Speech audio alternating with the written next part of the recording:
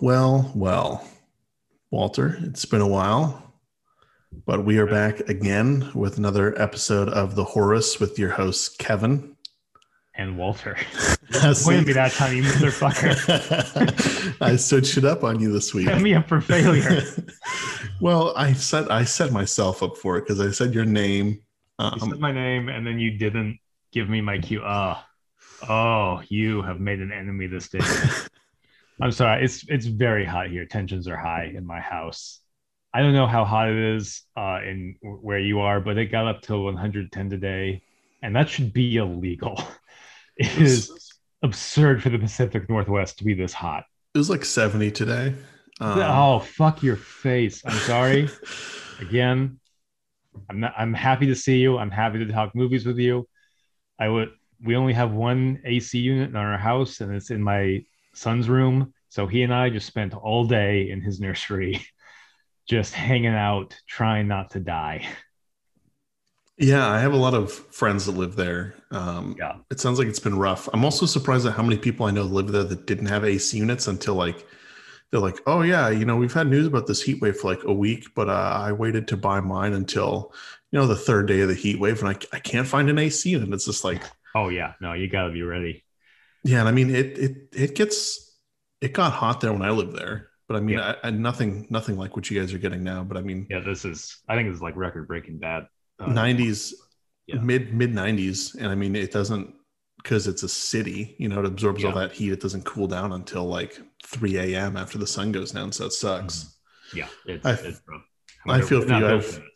I've not been trying to brag to my PNW friends about the very nice moderate summer we're having here. Yeah, that sounds so amazing. I'm done recording in my basement because it's the only place where the heat has not found me yet.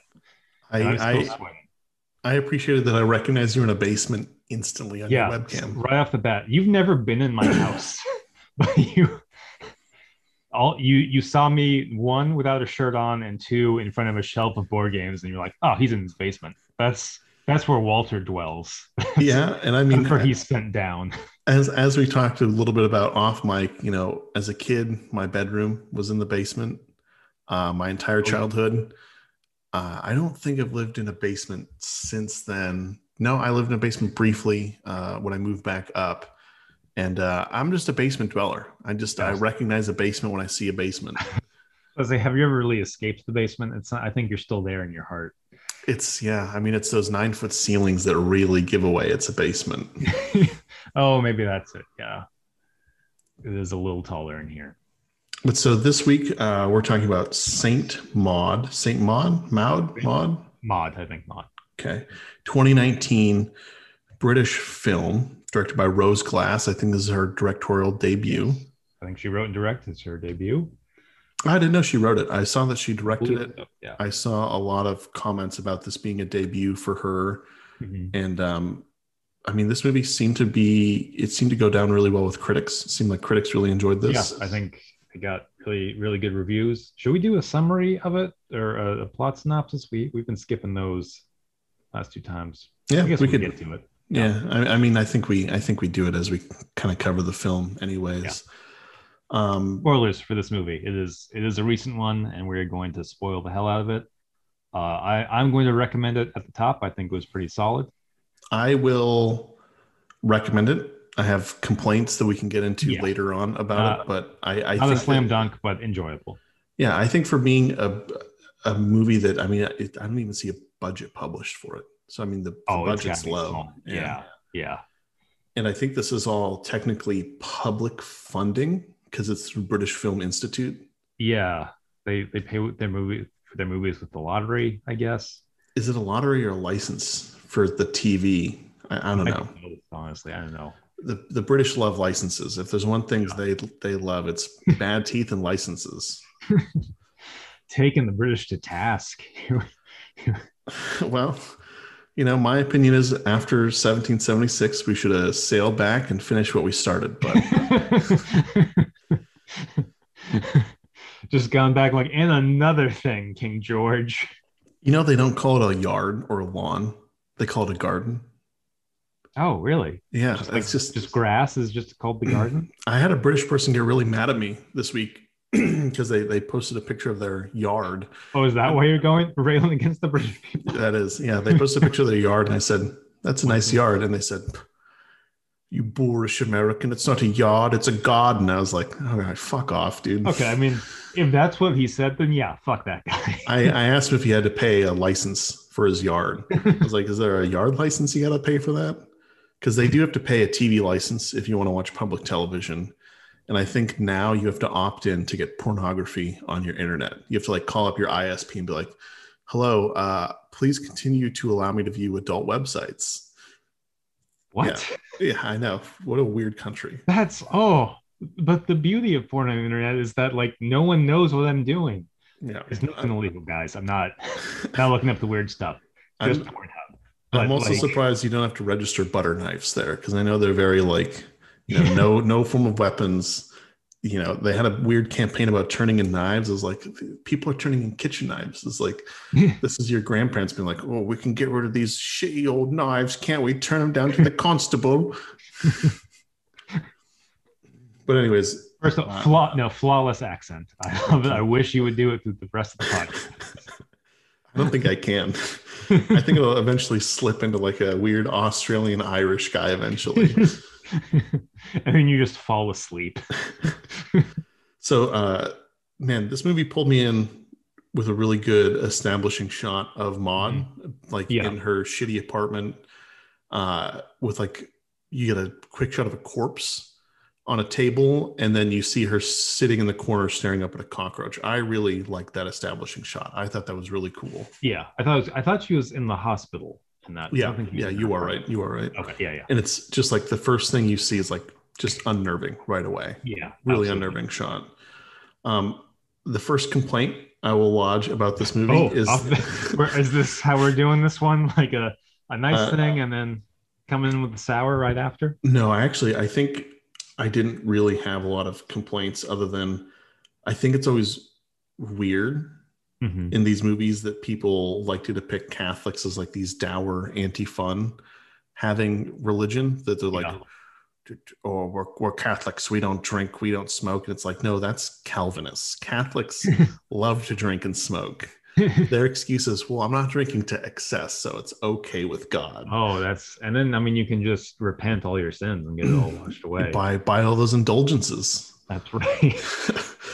But yeah. So second note I have on this one was, this film feels like Protestant propaganda.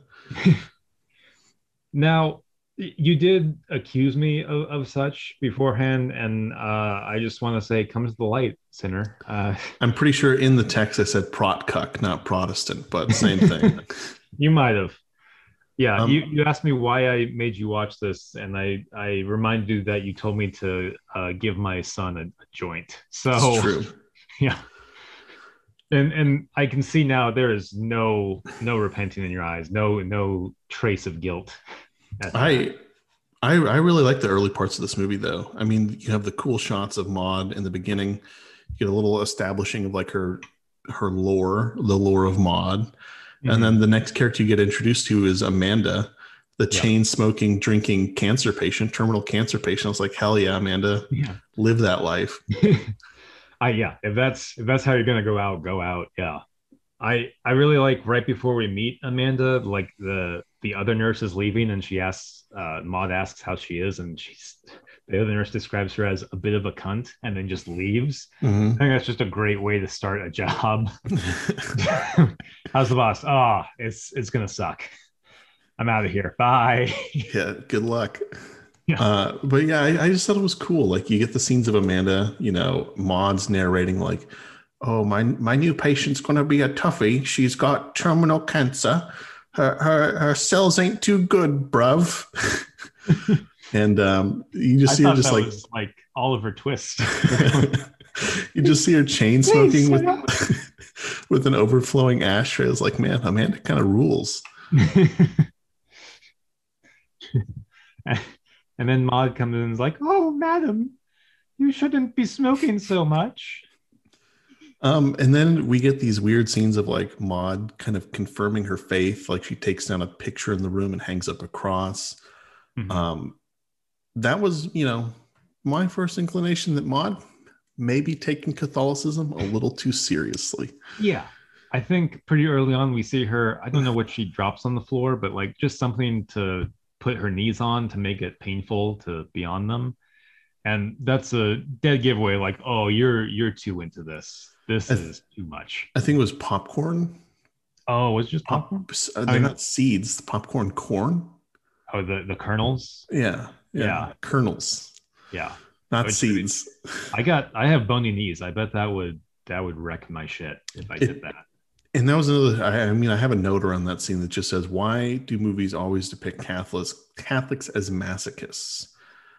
And Yeah. I think a big part of it is out of all the like kind of Christian faiths, I think Catholics really have like an iconic look that sticks out a lot more than if you try to just make her like a generic Protestant or a Calvinist. Like I kind of made the joke about at the start of this, because I don't know what Calvinists are into aside from no drinking, no smoking. And I think Calvinists believe that you're preordained to go to heaven or not. I can't remember. I think that's Calvinists. I like that it's preordained to go to heaven or not. It's one of the two. Like Well, yeah, either heaven or straight to hell.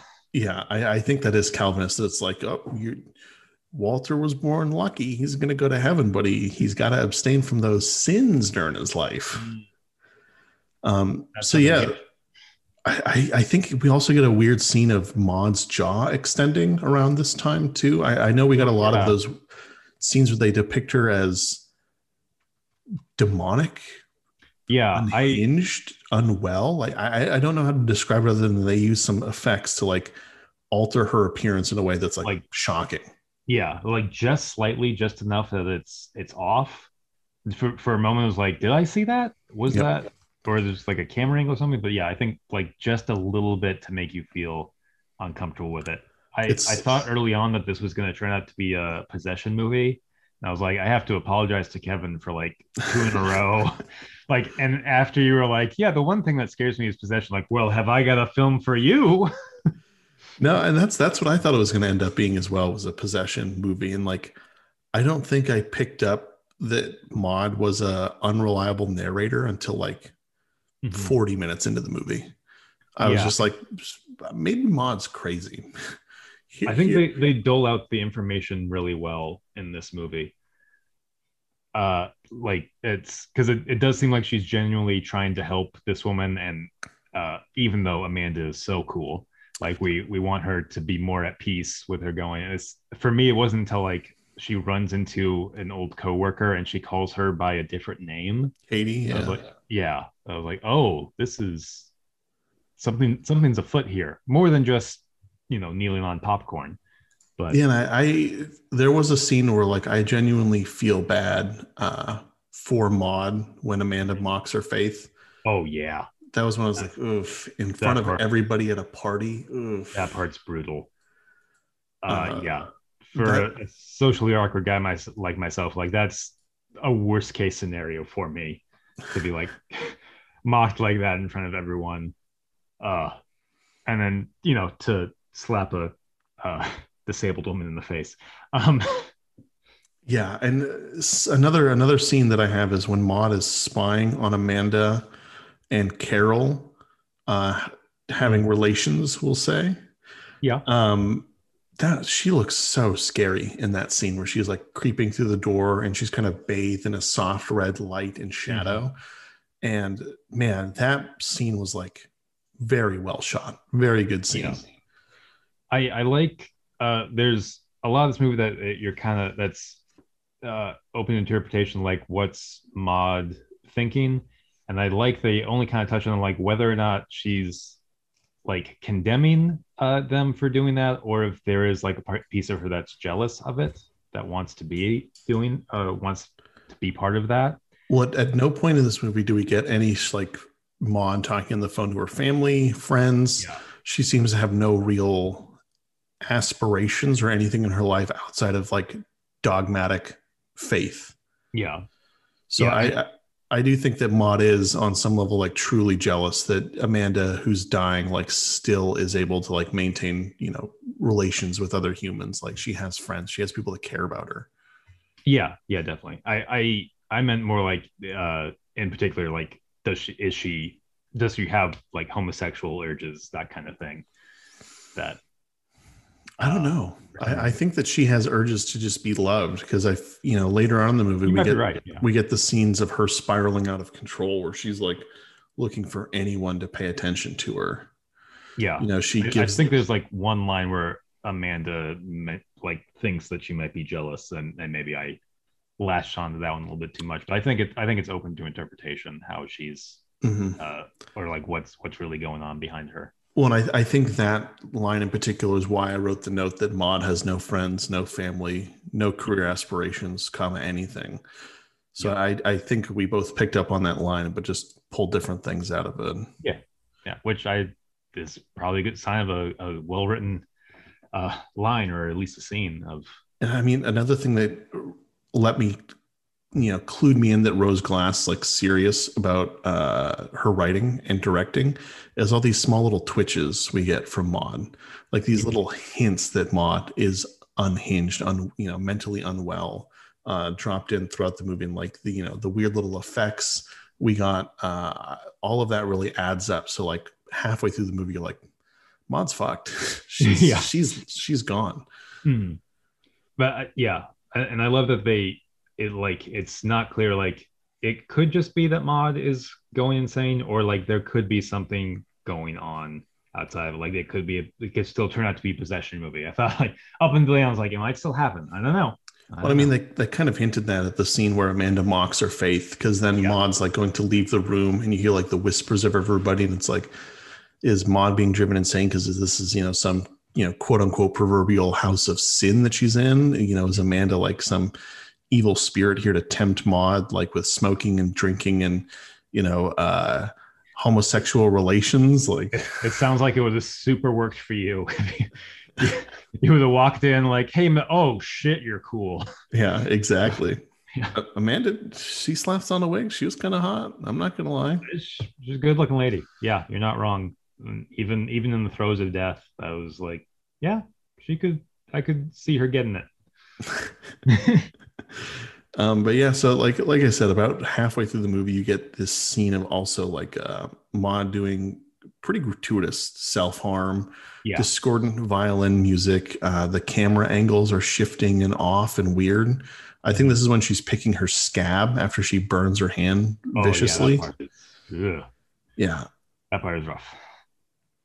Yeah, and then you have Maud, the next time we see her, the next scenes we get are her, totally spun out of control. She's at a bar drinking, which again, Catholics fucking love drinking. Fucking love it. I don't think I've met a sober deacon. But were you raised Catholic? Yeah, I was raised Catholic. And I mean, I was not, so it's not. Irish people are famously drunks and famously Catholic. So I mean, I'm not going to say that, but if you're taking that on, go right ahead.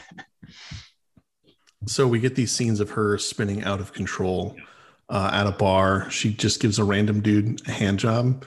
Yeah. Like the most passionless looking hand job of all time. And I mean, I think we're both on record as being anti-hand job. I think we're both just... Yeah. I can't imagine a back alley hand job doing it for me. I don't even think, was it a back alley? I thought it was like the side door at the bar. It might have been, yeah. It was weird. Her like intensely looking him in the eyes. It's just like... And then she walks away, and then he just like, hey, we got to go. To his friend, like, we're leaving right now. I just came over there where I cannot be here anymore. Was it like that? I mean, it had to be bad if you're like grabbing your boys and you're just like, we got to leave. Yeah. I don't want to see her. I'm pretty sure I made eye contact with the bartender. We're going to get we're going to leave right now. Well, and then there's the weird scene of like her trying to eavesdrop in on a conversation with like what's suave for British people. I don't know. Some like suave dude chatting up another girl, and she's like awkwardly sitting at the table next to him, like making eyes and laughing, and like they both look over at her like, okay. just taking British people to task this episode. I love it. I do genuinely feel bad for Maud though. Like, she spirals out of control. She meets the weird bearded dude who's like takes her back and then rapes her. Yeah, it's that part is very hard to watch. But I feel like it also all plays into Maud's like obsession with pain. And she's like, oh, don't waste the pain you're given. And I feel like that is like a very transformative, one of those two words, scene for Maud. Yeah. One or both of those words. Yeah. I think that's what kind of snaps her back into what ultimately is the wrong mindset to be in. Not a much more dangerous mindset. She snaps back into a mindset, not gorilla mindset, which is the mindset we all want to obtain. Yeah. No, I mean, she has like the violent convulsions on the floor. Oh, that's right. That scene where she levitates. I forgot about that. You get like a scene of like how dirty and disgusting her apartment is, like with food crumbs on the floor. She's convulsing and it's dark and grungy. Yeah. And she cleans everything and like it you're just like, maybe she's going to turn it around. Yeah. Maybe she's realized that this obsession with God, not healthy. Not for her. But then, God talks to her directly. So that brings her right back. Oof, that was a creepy voice for God. Yeah. When I heard that, I was like, God? That's for sure Satan. Yeah. That's like Satan phoning it in. Like he's not even trying anymore. Hey, this is totally not Satan. Yeah. God? Yeah, God is my name. Yeah. He's got a quota to fill, and like he's been doing it all day. He's about to clock off. Like, fuck, I gotta call Maud too. Hey, Maud, keep doing what you're doing. Maybe go kill that lady. And I mean, yeah, I just that it's so cool how like it feels like we get these sprinkled in scenes of her being unhinged, or maybe she's an unreliable narrator. Maybe everything around her is actually evil. And then in the last 30 minutes of the movie, they just confirm it. They're like, oh no, Maud's totally, lost it. He is wrong. Yeah. I like that we from the beginning, we've got this impression of Maud and like who she is now. And then they're sort of like seeding in like these little pieces of who she used to be. And it seems like it's a different person, like the way her coworker talks to her, or the guy who rapes her says like, hey, I remember you. Like, I remember you being with my friend. And my favorite moment of that is like, I don't think they ever address it, but we can see that she has stretch marks on her stomach, which I thought those were not stretch marks, but cuts. Oh, maybe they were. I thought they were scars from cutting. I thought, based on the position, kind of like on the lower stomach, I thought they were stretch marks. And it was like to imply that she had a baby or either gave it up or. No, I think Maud's turn is hinted at by Joy a little later on. That Maud killed a woman she was performing CPR on. That's why during the sex scene, she's doing CPR on the guy and she crushes the sternum. I think that was to like hint at us that Maud made a mistake treating a patient and killed someone accidentally. Yeah, and that's why she's not working at the hospital anymore as a nurse. Yeah, you might be right. I thought it was, again, thinking it was a stretch marks, I thought it was like she used to live a very kind of reckless and life where she got like pregnant and didn't want it kind of thing. I think that's what the dude hints at, that she was like used to be a wild party girl. Yeah. And I think Joy hints at that as well with like, she made a mistake at work and somebody died as a result of it. And my feeling of Joy is that Joy was a real, angel. We're going to put air quotes for an angel. That Joy was like trying to redeem her at the end of the film by being like, hey, Maud, seems like you're doing better. I'm glad that you seem like you're okay. I'm here to talk if you need someone to talk to. It felt like that was kind of the last, life preserver being thrown out to Maud as like, hey, come back. Yeah, stop being. When she goes over to that scene and she like sees Maud's little Jesus shrine in the corner, and she's like, oh, that's cool. I love that. There's a little moment that was like, oh, this is nice. As if that's not like this most terrifying fucking thing. It's like, oh, this is too many things you've got over here. Yeah, and I mean, she even makes like the comment like, oh, hey, like your apartment's kind of clean. Like it looks like you're like mentally stable. Yeah. That was what I picked up there. As she was like, oh, Maud, it looks like you're not depressed or like schizophrenic or something. Also in that scene, I noticed that Maud had two different colored eyes. Was that throughout the movie or did that start? I didn't notice that at all. Now I'm going to have to go back. Got like one blue and one brown eye. And I noticed it in that scene and I'm not sure. Now I want to go back and Oh, check, see. heterochromia, something like that. Um, yeah, and so yeah, I'm very curious if I just didn't notice it or if it was intentional in that scene. I forgot to notice if it was throughout the rest. It's kind of darkly lit the rest of the movie, so it's a little hard to Mhm. see. But yeah, I wondered if that was supposed to signify some change in her, or if that was like I said there from the beginning. Um, I I really don't remember, honestly. I'm gonna have to go back and kind of watch some scenes from the earlier kind of mid part of the movie and see if I can catch that.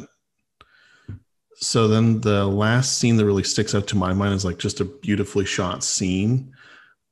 Is when Maud is walking down the stairs after she puts on her kind of nun outfit. Mm-hmm. After she puts on that dress she made out of a sheet.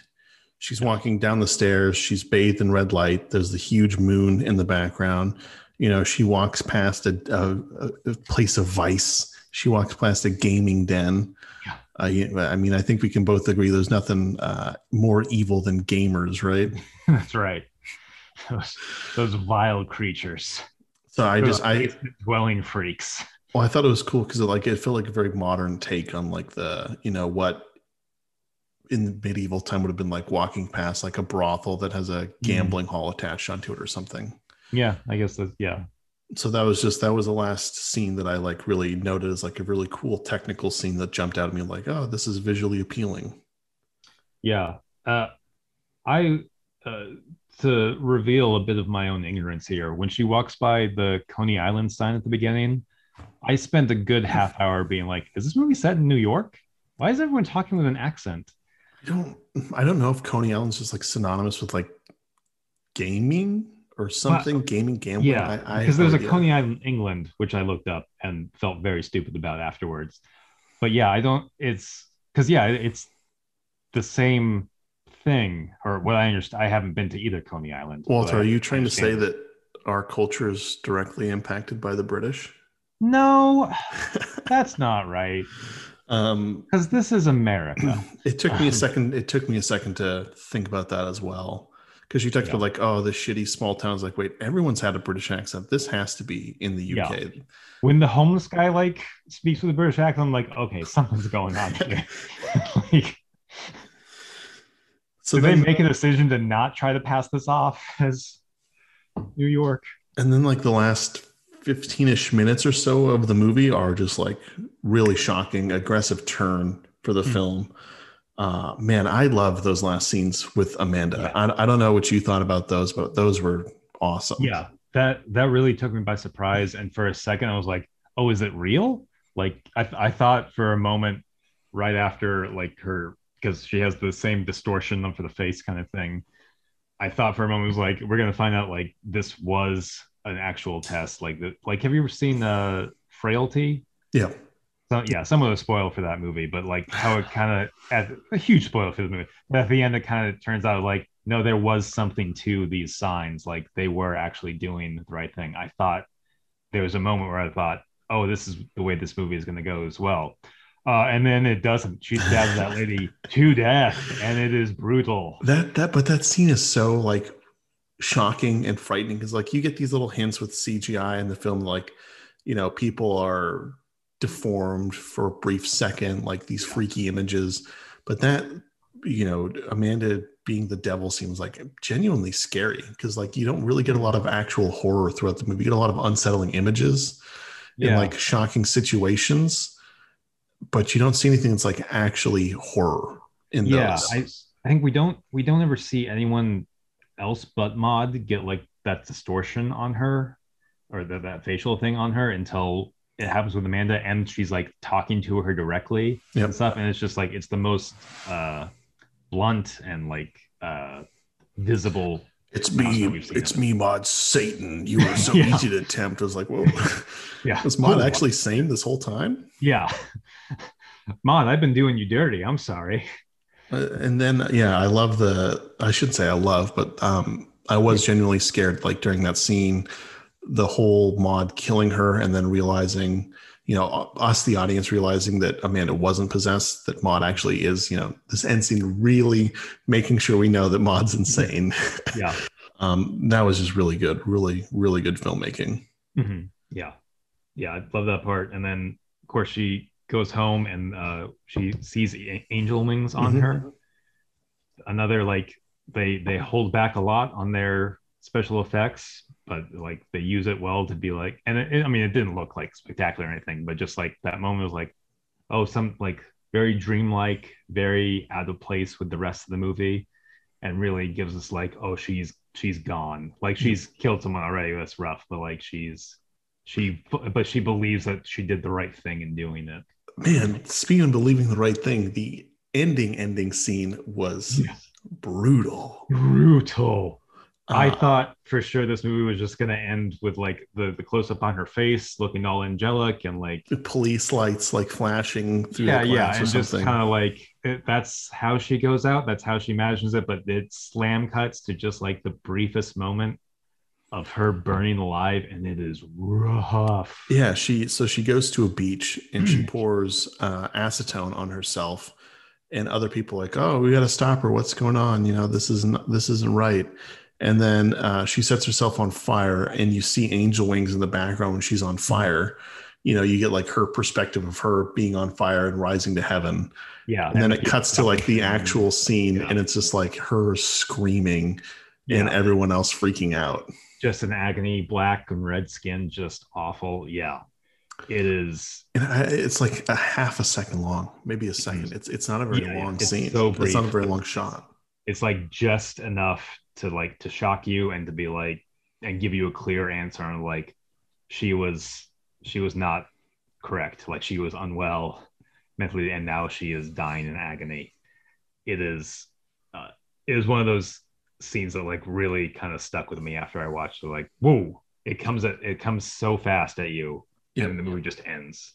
So my kind of overall thoughts on this is it's a good movie, especially when you remember that this is the first movie Rose has directed, Yeah, or I should say maybe the first feature length, or yeah, probably. out there some cinephile screaming at his phone as he's listening to this like, Kevin keeps using the word scene wrong. It's her first feature.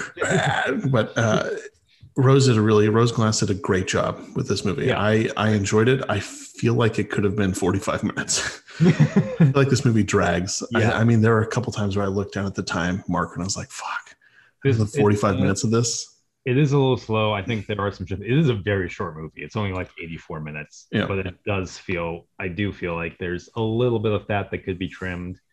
I think you probably could tell this story in an hour and not really lose much from it. But I agree that I think like especially for a freshman feature like this was really well made, and like when left me with like a weird feeling and something that I like haven't experienced in a while, something like that really like took me off guard and shocked me. Yeah, I mean, I fully agree with that. Especially like we said towards the end of the movie. I mean, after Maud kind of has her spinning out of control scene, you get like the scenes of her floating, her talking to Devil God, the murder scene, the burning scene, like really tough to watch the back half of this film for sure. Yeah, it's a slow build up, but then it's one of those like really like turns the knife kind of makes you uncomfortable with the ending, but in a good way. Mm-hmm. Yeah. Well, speaking of movies that a bit slow, a bit of a knife turner, a bit of a I can't segue this one. I'm trying to think of it. Real quick, how do you think you'd fare against Saint Maud? How far do you think you'd make it? She only killed one person, so against Saint Maud, or if I were Saint Maud. I get dealers or your choice. Against Saint Maud, I think I would have been, if I were dying of cancer, I probably would have been a little more understanding of her being super religious in a hospice work and be like, yeah, this is a tough gig, Maud. You know, I appreciate you trying to comfort me in my last moments. Maybe tone down the religiosity a little bit. Like you can keep praying. I'm not gonna cut that down, but also, hey, don't tell my girlfriend to not come by.